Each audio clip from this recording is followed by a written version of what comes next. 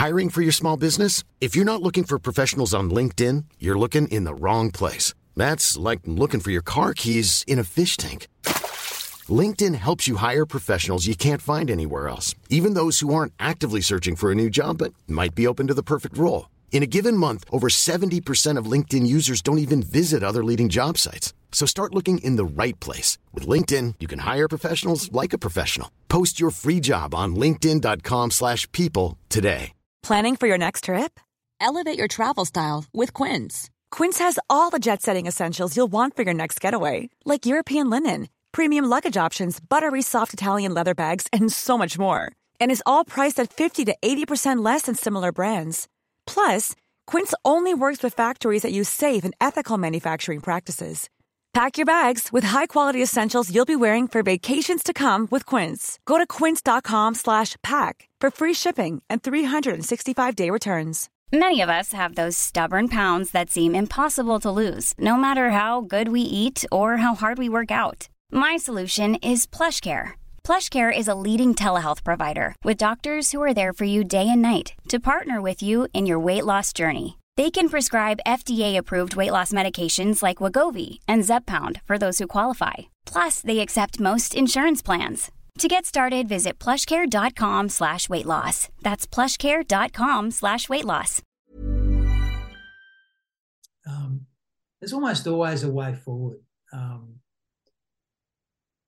But we don't know what we don't know. And that's true of all of us in life, you know. It's probably the most, like, being a younger farmer, coming back to the family farm as well. We don't know what we don't know. So we don't know what other people's goals are probably until it's written down on a piece of paper. Maybe you've got completely different ones, or you're happily married up and you've got your own sort of goal and you're chasing the same thing. But it could be easier if you actually knew what that other person's goal was on farm. Well, you're in business together, right? Yeah. So it's, one of the phrases we'll use is this notion of, when we're working with families, is this notion of together and apart. Yeah. We actually have to have the capacity to come together, to be together, make decisions together. But we also need to be apart, and it's this tension between those two things that we're always navigating. And that's kind of socially, we need to be together and apart. Financially, there needs to be some together and apart, and in all sorts of ways. So that, and on that point of, even goals and vision, my assessment is that we don't tend to think far enough ahead. So, we might think about our kids, but what about our grandkids or even great grandkids? I mean, in the ultra high wealth family space, they'll be thinking 7 generations from now. And I think there's a native Indian saying, when we make decisions, we want our children 7 generations from now to understand and honor that decision. The sense of having a really long range thinking. It's not just all about me. And even the question, what's it all for anyway? Like, what are you farming for, Jack? Yeah. And if you make some money, and even if you make a decent amount, what's that for? Often we just get caught in the loop of just doing what we're doing, and we don't think those bigger questions, and they're really important. It's actually pretty simple but complex to the mind that hasn't answered a question like that before, I think. Like, you could go farming for 50 years and no one's actually asked that question to you, why are you farming? Have you asked that question before and gotten a range of different answers? I've asked that question. In fact, just recently I've had two different couples, actually really successful farmers in 2 different contexts. They had just never thought about the question. Yeah. They thought about what they wanted for their kids, but they'd never really thought about the question of beyond that and what's it all for. So they just keep moving to the next project, the next land acquisition, which is all fine. But, after midlife, it's like, you've climbed the mountain, you've been successful. What now? These are kind of those existential questions that if we're brave enough, we'll ask them, and they'll take us on a different journey. It may even be a spiritual journey of whatever kind you think, but they're the sort of questions you start to ask. Most people don't ask them. Yeah, and I think, I don't know, everyone now is opening up a little bit more, and the older fellas, in both men and women, actually more adaptable to these questions coming into it. And like the 21st century kids coming into farming are more likely to ask these questions of themselves, I think, my generation. But the older people within ag are coming up with the answers to these, and sort of biting their lip sometimes for it as well. But I think that's all part of when the time's right to sort of open up for each other, for that family. But what I wanted to know was, when are people actually looking for your services or to improve their people and culture? Is it just all surrounding succession, or is it just on a like week to week basis every week? Like, how do they engage with us? Yeah, like what period of time is Okay. the first sort of engagement? Is it a bit of a last minute panic shit succession? We'd actually like to do this successfully, or is it a bit more people are starting to come back a bit earlier now? It's a good question. There's various ways people engage with us. Like, I can think of one family had a bit of a blow up over harvest. So they engaged us. They realised that there was a risk to their business, and because they'd added the next generation in, blow up wasn't bad, but they realised the risk. And so we worked with them for about 6 months, once a month. We did these half-day workshops, some coaching with them, basically gave them some frameworks to help them shore it up. That was a 6-month program. Another farming family has lots of conflict. It's the one where they were going to have to sell. It's been 2.5 years we've been working with them, and it's been tapering off.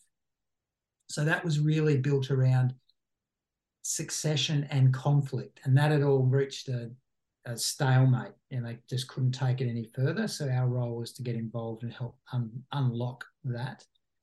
The most recent ones I think they've gotten in really early, so they haven't actually started formal succession planning, but they're asking the questions that we help them ask, which are around vision, purpose, values. What do you want? And once they start to answer those, actually the succession part becomes a bit easier because they've got the why questions answered.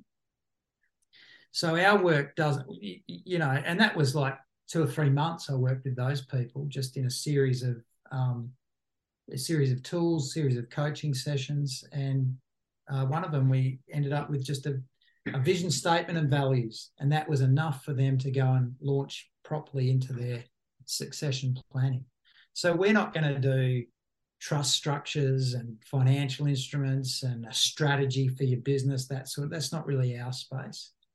Our space is helping the humans and get clear about together, be able to talk to each other and get clear about what they want and what their vision is. And it's no point going into succession, I don't think, unless you've answered some of those questions. So a whole variety of different ways that we would engage with people. What's probably the main question, the main focus that maybe the wife comes to you? I want my husband to be talking to his mum and dad a little bit better. I want to be talking to the mum and dad a bit better, or we all want to be involved within the financials to move this progress a little bit earlier. What's the main sort of hiccup everyone's sort of having? The main hiccup is intergenerational. It's my husband and his sons just can't talk to each other, or can't work things through together. Often they can work together day to day, but when they come to the bigger issues, they have no, they don't have strong enough skill set to be able to do that. And of course, all the family history, and of course, all the power dynamics of being a son versus being a father kick in. So that's the biggest question, is that wives are worried and concerned because they see their families fracturing. They don't want that. Yeah, certainly. And like treading on water here, how do you go around getting into it all, instead of just saying a complete overhaul from the get-go? What's that first question? Or are you asking, why are you a farmer? Or if you weren't a farmer, who would you be? Are those the sort of questions you initiate with, or how does that sort of work out? Depends on the context, Jack. If there's if there's conflict and it's all stuck, then you'll actually start working on that. Let's get an understanding of what's going on. Let's give you a few skills. Let's facilitate some conversations and get it unstuck. And then you'll probably do some work,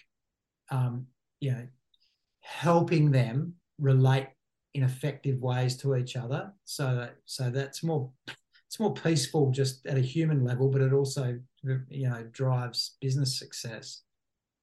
And then you might circle back to some of those bigger questions of vision.